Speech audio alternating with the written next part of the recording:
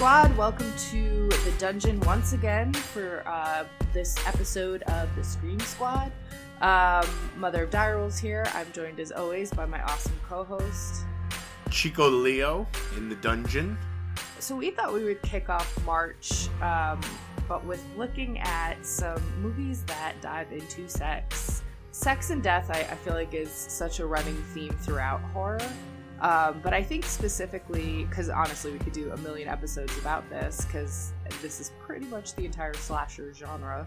But sex as it connects to STDs and that idea of death, I think was what we were kind of going for this week. And we did give a hint on Patreon, of course, which was a screen grab from It Follows. So I feel like we should probably kick it off with what's arguably the most successful of these three that we're going to talk about. I feel like most recent. Yes, and I feel like It Follows really kind of took the horror world by storm a couple of years back when it came out, which I think was like 2015. And it just kind of was this, it was Detroit, it was interesting and this creative idea and looked really cool and had great music, and it was definitely a favorite of mine. Yeah, I didn't see it until I guess last year when I guess it came on Netflix, and I didn't know what to make of it at first, but I did really enjoy it, and I agree with you. It has like a really kind of unique feel, a unique look. But one of the things that I realized when I was watching it is there are no adults in the movie. Mm. And that, I feel like, is that like sort of somehow plays into this theme of, for people who haven't seen it, Jay, the main character, has sex and basically contracts something. It's interesting. She has consensual sex, but then is chloroformed afterwards by her boyfriend, which I feel like is sort of, it's not rape. But that's something is normally, in a lot of these situations, like a woman is chloroformed before something like that. And so she is still, the sex is consensual, but then afterwards, she's told that the guy that she had sex with is that he gave her basically a disease or, something, through their sex act. She's going to be followed forever. And just to clarify, he chloroforms her to basically like tie her into a chair and explain it to her. Right. He doesn't actually like assault her then. So that's why Chico said it wasn't, it is consensual sex, and then it takes a dark turn, but it actually, we're not like, yeah. Yeah. And so I guess it's supernatural, but it's never clear sort of what it is or how it, do the partners pass poltergeists onto each other?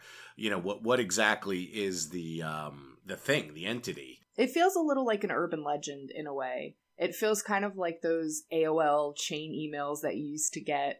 If you don't pass this along, you're going to get cursed or whatever. And they were always kind of repeating the same urban legends. I remember the one that was like the girl at home alone, but the one window doesn't lock, and then she wakes up and, her dog is dead and the guy was licking her hand the whole night, or, that kind of thing. Like, it feels like those kind of chain things, but in this creative new way, and kind of this interesting take on STDs and just the idea of passing something along. Like you said, the mom is technically there, but she's not. She's very like absent. I don't think we ever see her, do we? You do. You just never actually see her face. You see her like at the kitchen table. They actually do talk to her, but she's very removed. She's very much, and that in and of itself, if you dive into it, the father passed away, and so there really is this idea of like grief and prescription drug abuse, because it seems like the mom is like self-medicating. There's a lot you can kind of lift from all the layers of this movie.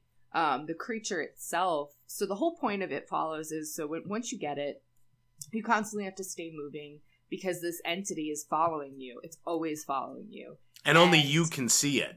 And only you can see it. It could take the form of kind of anyone. So it could be your neighbor coming up to you and you don't necessarily know if it's them or if it's the entity. And so you kind of always have to be on the move. And the one way to kind of sort of get rid of it is to pass it along, which is in essence what this guy did. But if that person then gets killed, it comes back to you. Right. If Jay gets killed, then it's still going to go after Right. Hugh, the Right. guy who gave it to her. Exactly. And I think what's interesting in the movie is that Jay eventually starts seeing the entity, especially towards the end of the movie, as her dead father.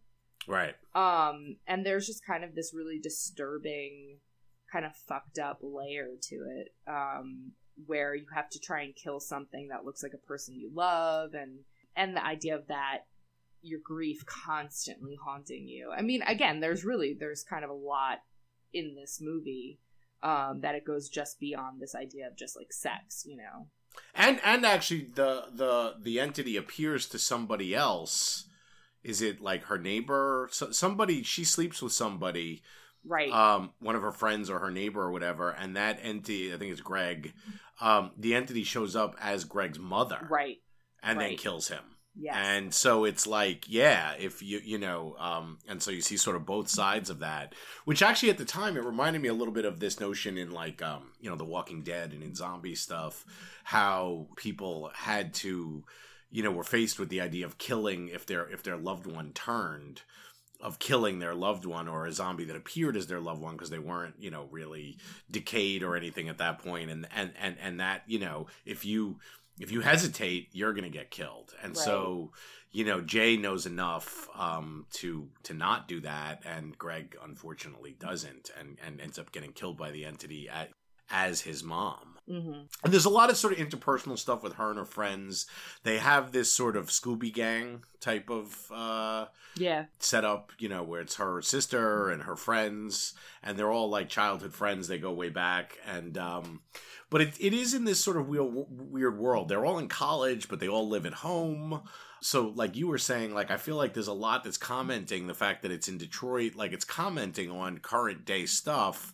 The streets are always sort of deserted. And I had read that, that Detroit is such a weird city because so many people have left. So the city is so much bigger than its population. Yeah, there's never enough cars on the streets in Detroit. They're saying it's like the ultimate pedestrian city because of that, because they have these wide streets that were made for, many, many, many more cars. And now they're able to do all this sort of, pedestrian stuff for walkers and bikers and, Segway and hoverboard or whatever people, and, it's paced a little strangely and it feels a little low budget at times, but it is kind of a cool concept. I mean, as we'll see this in this episode, like this concept of the STD as the sort of, the thing that transmits a monster from one to the other is not original to this movie, but the whole concept is original. Yeah, I think it's like the freshest take. I think it also kind of kicked off this idea of Detroit as like the perfect horror movie setting. Right. Which Don't Breathe obviously did. I go to Detroit every year, of course. And so this is like 10 Mile. And I have family over there. And it's just not like that anymore, which is kind of funny to me. Like I go every year. I actually watched It Follows last year in Detroit because we were there. And it was just kind of, it's a snapshot now, which is interesting because we're only 3 years removed, or two years removed, and or I guess 3 from filming, and it's just not like that, which is so crazy to me. So Don't Breathe, for me, I didn't like it for a lot of reasons, but I also was like, yeah, this isn't exactly Detroit anymore. Right. Like, it's just, Detroit has grown so much, and of course, I mean, it's not 100% there. But I just kind of was, I think It Follows kind of cemented that moment. And I think that it was the perfect thing for the time. And now it's kind of getting boring seeing Detroit as like, that. Also, Only Lovers Left Alive did it really well, which right. had Detroit in it. And I passed by that house a million times. And they're kind of these perfect snapshots of like that decline that just thankfully isn't there anymore, thanks to like the tech boom. But yeah, no, I mean, I think it definitely kind of reinvented and kind of changed and updated the STD kind of idea, which, I mean, that really does go back. I mean, we're going to talk about a movie that's from like 1975, I believe. Yeah. And, you know, I think as restrictions on films have laxed, so to speak, talking about this has been in film, it has become a lot easier because, of course, it had to be really veiled in the past. Well, so one of the interesting things is that, you know, you have a whole generation. The characters in this are like, you know, for the most part, like, you know, 19, 20, 21, you know, like that kind of thing. You have a whole generation. Like, I came of age in the HIV AIDS, you know, era, you know, and I came of age when people didn't know a lot about it. And when I was a really little kid, you know, Reagan was president, and, you know, he very famously didn't even say the word AIDS for like the first 5 or 6 years of his presidency. Now you have, and people were dying. You know, it was like it was a thing. I mean, my barber, the guy who cut my hair all through like middle school and into high school, died of AIDS. And like, you know, that was a real thing. Like people just sort of, you know, wasted away and then they disappeared and then you heard they died. And there's a whole generation that's come up. I feel like if you're 19, 20, 21, you don't know, and, you know, like as many people. I mean, people are certainly still dying. Oh, well, people are still contracting it, but it is not the death sentence that it used to be. And so I do think that in itself is interesting, that if this movie had been made in the 80s, it would have been a different, it would have been a little bit of a different thing. It would have been about AIDS maybe, or HIV. And now I don't think it's about, I mean, it's definitely about, it's using the STD as some kind of, or STI as we say now, as some kind of metaphor or parable, but I'm not sure. I mean, you know, one critic definitely said that it was, you know, about intimacy in modern times, and, you know, people, you know, are behind their, you know, their computers, or, you know, even, you know, you and I are having this conversation over the internet. You know, we're not in the same room, and there's a lot of that, you know, and that, you know, it's actually commenting on anxieties about intimacy. Was one, you know, read on the movie, which I thought was interesting. Yeah, I think that I think it's very you know, the director has spoken about having that mixed feel. So it is a modern day thing, but all the technology is very outdated. The TVs the kids are watching are old. But you see the paradox, because Yara, the girl with the big glasses, is reading a book on like a seashell compact, which kind of is like a Kindle, but so it is, you know, like you get that kind of her having something that is like our iPhone essentially. Then they're also sitting in the front yard playing Go Fish, watching old monster movies on black and white television. Right. So there is, you know, certainly that kind of mix of things. And I think in part because of that, you can kind of say that it certainly is what you're saying, where you can lift, again, it's about layers, you know, you can lift this idea of essentially Jay kind of meets, she doesn't know that. It's not a one-night stand. They go on like a date, but it's somebody she doesn't actually know. And I think it's very telling that when they look into him, they find that he was like, it was a fake name, that he was staying in this house in you know, Detroit, this like abandoned house, that he kind of left his real identity behind. And then they find out who he really is. And I think that's kind of this idea of the internet, of like creating personas of, you know, we've seen so many Twitter stories about people who go meet people and they're not who they really are. And, you know, so there's certainly that level to it. But I think also the old technology does let it give a nod to the HIV AIDS era, to the fact that this is still something that is real. You know, AIDS hasn't gone away. It's not something, it's certainly not the epidemic it was. But, you know, this is still something that people have to deal with. And thankfully now it's a disease that you can manage and live with, and not, you know, it's not an instant death sentence. But I think that it's also easy to think that's not a thing anymore. You know, that this is something you don't have to care about, but it still is a problem in the world. So it is killing people. And especially in the context of, you know, today where healthcare might be taken away, healthcare coverage, then that could become a death sentence again. Yeah. I mean, look at Mike Pence creating an epidemic in his own home state with HIV. Yep. using Obamacare to alleviate it and make him look like the good guy. And now, once again, stripping all that healthcare from people. You're playing a dangerous game with people's lives.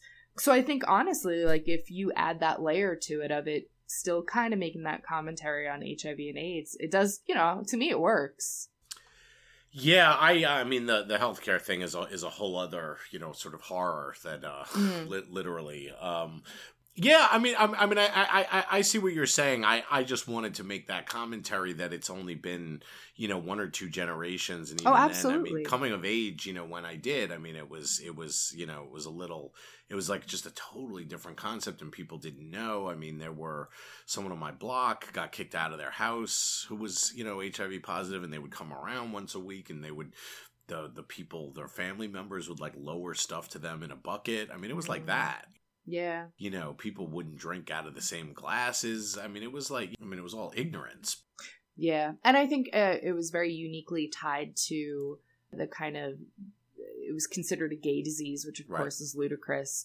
And so it was kind of tied to the gay rights movement. And I think in a way it follows is important in that sense to show that, no, it's not a gay disease. It's not, this isn't something that only gay men get. This is something that we can all get through sexual intercourse. And like, I think I actually read an article 2 days ago about a woman who found out she has HIV in Australia. And when she went to the doctor was like, no, you just have like the flu or something. This isn't a disease like straight women get. Right. And this is, we're talking 2017. No, I know.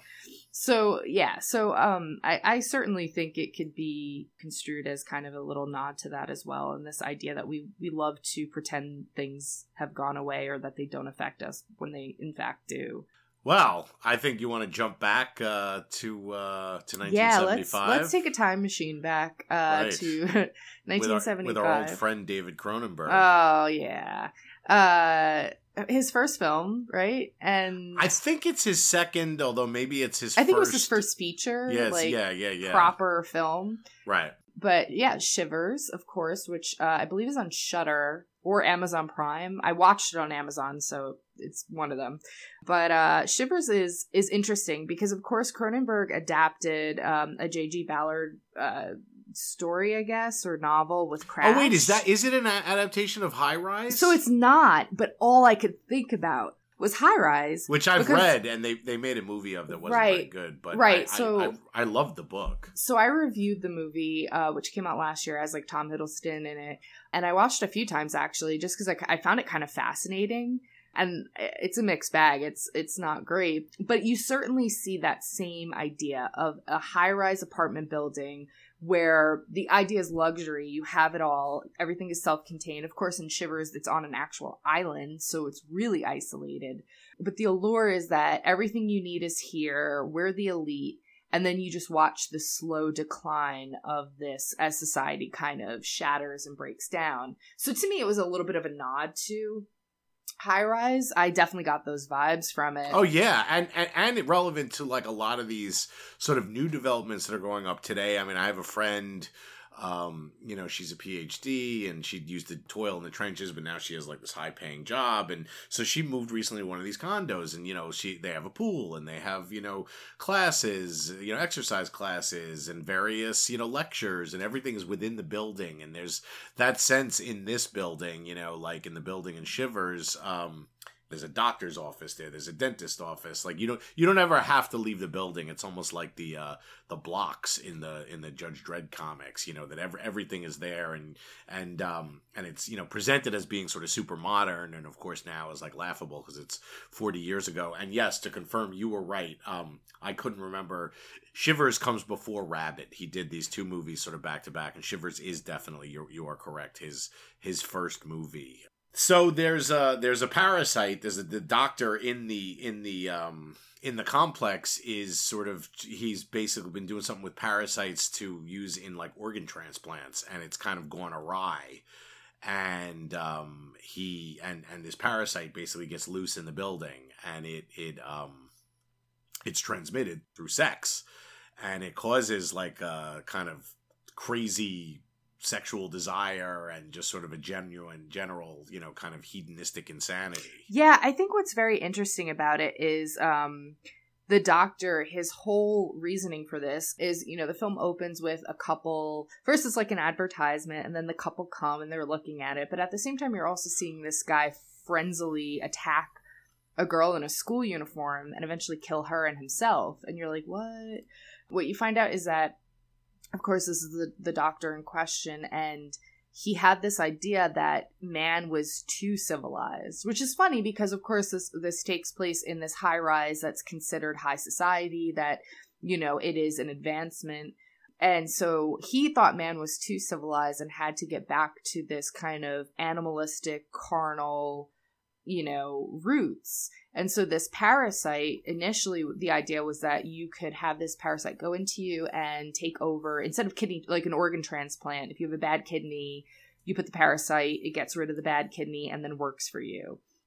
Of course, we know in movies like this, that kind of scientific idea is gonna go awry. Of course it does.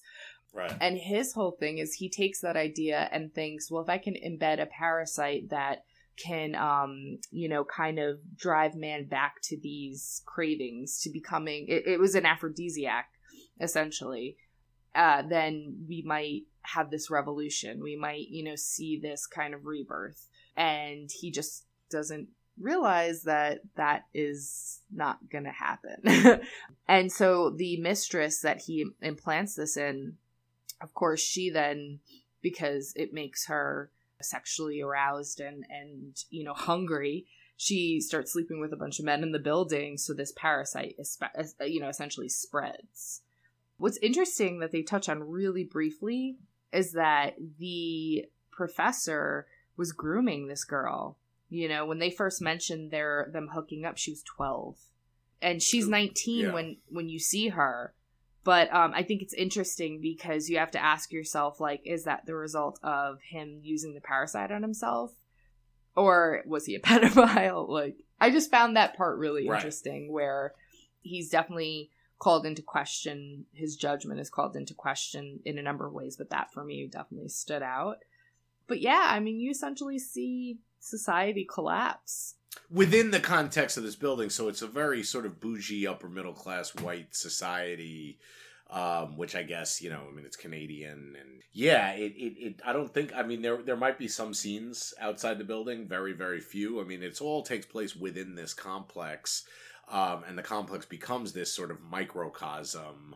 And yeah, there are some interesting set pieces. It's low budget. It's definitely, I think it was a big deal for its time. You hadn't really seen anything like it. Yeah, it's a little gross. Like, it's Cronenberg. It has Barbara Steele in it, which is really awesome. Of course, from Bava, Black Sunday, and just one of the mistresses of horror in general. But yeah, Cronenberg caught a lot of slack for this because, this is a movie that for its time was considered very graphic sexually. You don't even really ever see people having sex. There's some nudity, but not even. I think it was because it had government. Well, that's exactly what I was going to say, is that people were very offended because it was government funded and, partially. So people were like, my tax dollars went towards this. And it was just interesting. And I think what Cronenberg, there's so much phallic imagery too, which is great. Right. Well, the thing itself looks like a little disembodied penis. Yeah. Like a withered, like somewhere between a penis and a turd. It does. And there's a lot of, when the parasite is inside them, their stomach is bulging. And, there's a phone conversation where the guy has like an eel that's like swimming next to him. And definitely pushing the envelope a little bit there. I was just going to say what's so interesting to me is that, in general, sex is something in the past that was never really talked about. And of course, you see sexual awakening in the 60s and 70s, but I think even in film, it was still considered very taboo. And so it's just an interesting reaction on the part of, the kickback at the time, where this is a movie that's dealing with sex and also suggesting that sex is also something that is just a natural thing in all of us. And that was so opposed. So I think, this predates certainly the HIV, sort of crisis of the 80s, because this movie came out in 75. I think that there's some sort of commentary maybe on like swinger culture going on here, especially because it's sort of upper middle class white people. And, thinking of, what was that Ang Lee movie, that takes place in the suburbs with, there is that swinger culture from the early 70s of like key parties and stuff like that. This is taking that to the like sort of logical extreme of people sort of partner swapping because they've been driven crazy by this, by this alien parasite or whatever it is that's sort of going around back and forth. Is it Barbara Steele who actually is in the bathtub? Yeah, it is. That's a creepy so scene. one person actually gets it not through sex. She's in the bathtub and it comes up through the drain. Right. And there's another person that gets the old woman in the laundromat. It attacks her face and gets into her that way. So it's also like on the prowl for sure. But but for the most part, it's certainly transmitted through sex. And then even if it gets into you, then you're ravenous and kind of, it's still going to do what it has to do. But I think that's a really good observation on your part about it being this nod to the swinger culture, which, is certainly the graduated, late 60s kind of love era, where all of that kind of then started taking place behind closed doors by people who had money and drugs. The other thing is, I believe, if I'm not mistaken, everybody gets infected, right? Like, there's no, like, it's sort of the ending reminded me of the 70s, the 1978 or whatever version of Invasion of the Body Snatchers, where pretty much everyone gets, taken over there. And so the everyone in the building does get infected. And the last scene, of course, is them leaving the building. Right. And so, going with to the spread idea that it they're through the world. Spread it, yeah. exactly. Like Invasion of the Body Snatchers. And that in itself is a very 70s thing, because that was sort of downbeat thing, and there weren't faith in institutions, and there wasn't faith in the government, and I think there was a much more pessimistic view of things, whereas in the original Invasion of the Body Snatchers and in like 50s movies, there would always be some hope offered at the end. Right.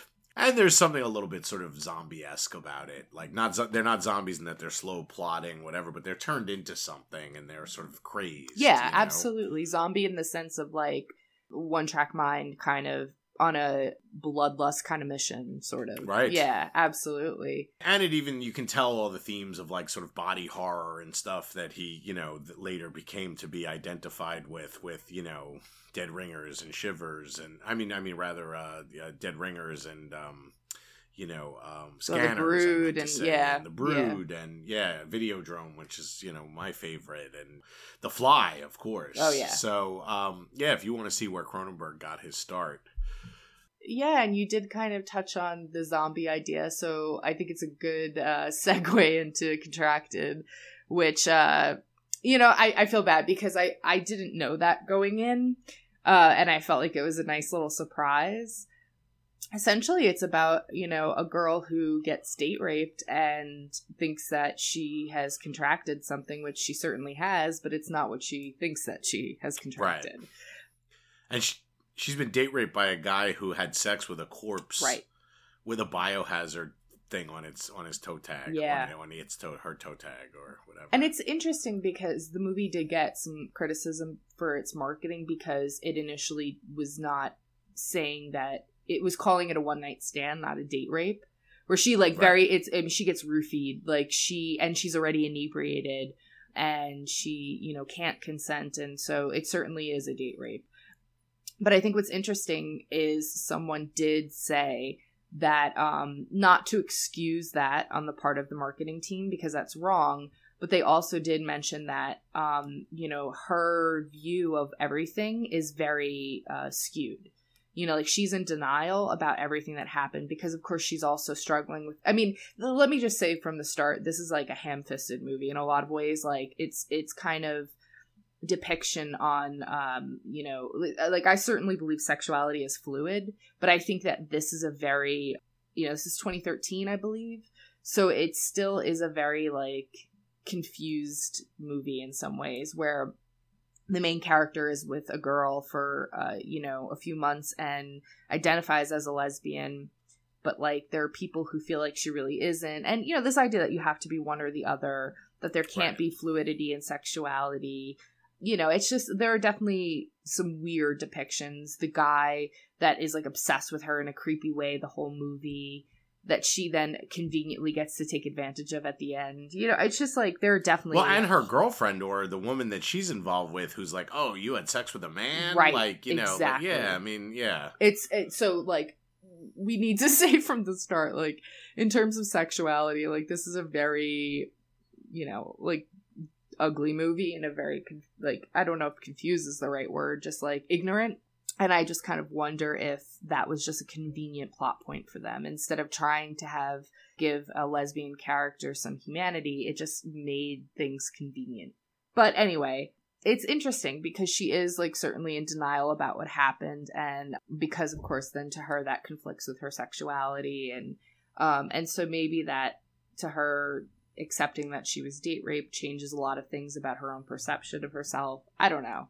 Well, and there's a certain level of, I mean, it explores, like, in that sense, like, she doesn't tell anyone, she doesn't, right. I mean, it explores sort of, I guess, issues of sort of shame and self-blame and related to that. And then I guess a lot of the movie is her actual sort of the results of the virus or whatever you want to call it. Yeah, it's a 3-day, like, infection. Yeah, and so you just see her eventually going from hangover or presumed hangover to full-blown infection.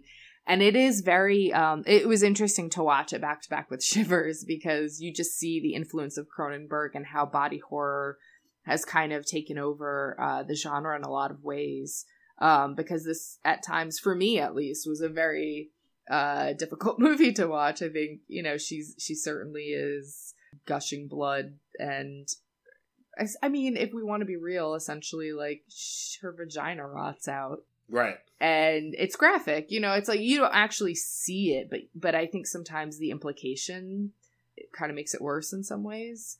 And then eventually you realize, like, oh, she's rotting out because she's a zombie, and zombies are technically dead, and, it kind of all clicks. But it's weird. It certainly is weird, and I think it's an interesting idea to think of zombie infection as something you pass along rather than getting bit. Right. Like thinking like a la Walking Dead, or that kind of getting infected. Because I believe in Walking Dead, you could also get infected if you get cut, right? Yeah, I'm not sure about that. I mean, one of the things that was interesting about the 28 Days Later universe was, like, one splash of blood could, like, gets in your eye and you turn into a zombie. Right. And, like, that's something I always wondered about The Walking Dead. Because I thought earlier... isn't there, like, Herschel gets, like, cut or something, or he might get bit on his hand and so they amputate. Yes, he does get his leg, maybe, or something. Yeah, I can't even remember. It was, like, so long ago. Yeah, no, if you get bit anywhere, or I don't know about if you get slashed anywhere, but if you get bit anywhere, I think you definitely you get turned. I thought that was an interesting new kind of take on this idea of zombie vacation passing along via STD, or as an STD, I guess. Yeah, no, absolutely. So this actually, this has a sequel, which I didn't see. I know. I was going to ask if you had seen the sequel. No. Yeah. The sequel, of course, follows the guy Riley at the end, that he is kind of coerced into having sex with this infected, protagonist, and so now he's kind of trying to find the cure, and I just can't see that being all that good. So I just thought that was interesting, though. I mean, it wasn't a terrible movie. I found it, like, a lot more watchable than I expected it to be, but it certainly is a cringy movie in terms of, like, some of its depictions. I think it tried really hard. It tries to give her this, like, hard drug past, and she had been abusing drugs in the past, and so there's that. But I don't know. It just and then she, like, casually snorts heroin, but then is fine. It's just kind of weird. It reminded me a little, in some ways, of what was the movie that we talked about with the about the actress Yes, same for me. Starry Eyes. It definitely reminded me of Starry Eyes in terms of Starry Eyes. That body putrefaction. Like your body's literally rotting and falling apart, especially when her hair comes out. Yes. Yeah, I definitely thought of that. And I think they both took place in LA. And, and it was sort of, and so... Yeah, I mean, I think of the three that we saw that we're talking about, I think it was, my least favorite, but you're talking about Shivers is, sort of a, landmark film to a certain degree, and it follows as a huge sort of recent hit in the horror genre. But Contracted is like interesting and definitely, without a doubt, fits in with this theme. And, I mean, look, like you were saying, I mean, death and sex are not just intertwined in the horror genre, but just in general. I mean, there is that concept of the French term, le Petite Mort, every orgasm is a little death. I think there really is a whole thing with this notion of a horror genre, subgenre almost, of virus and infection related to sex and all of societies and our issues with sex, whether it's related to disease or whether it's related to intimacy or whether it's related to just whatever. There are, there's more than just these three movies, and just in that subgenre, and obviously in the larger sex and death. Yeah, and I think it's also interesting that the one Canadian film really takes a look at it on like a societal breakdown, whereas like the two American films, you really see a woman having consequences for her sexuality. And I don't mean that, I don't think the filmmakers were making a statement on if women have sex, it's a bad thing. I think what it was making a statement on to me, and I think what slasher genre in general and these kind of films really are talking about in the American sense, is that, we're certainly a society that shames women for being sexual, that you can either saint or slut. It is a virgin or a mother. That there are very rigid expectations for women that are, have deep roots in society. And, you're seeing so much of that, especially these days, where you see restrictions on abortions, where incest and rape, it doesn't matter. If you have a miscarriage, you can be held, criminally liable. And this idea of women as breeders, and if you have sex, then you have to deal with the consequences, as if pregnancy is a consequence for you having sex, like that those two are tied, and STDs being consequences of sex that again only apply for women. They don't apply for men. Right. So insurance won't cover birth control, but it covers Viagra.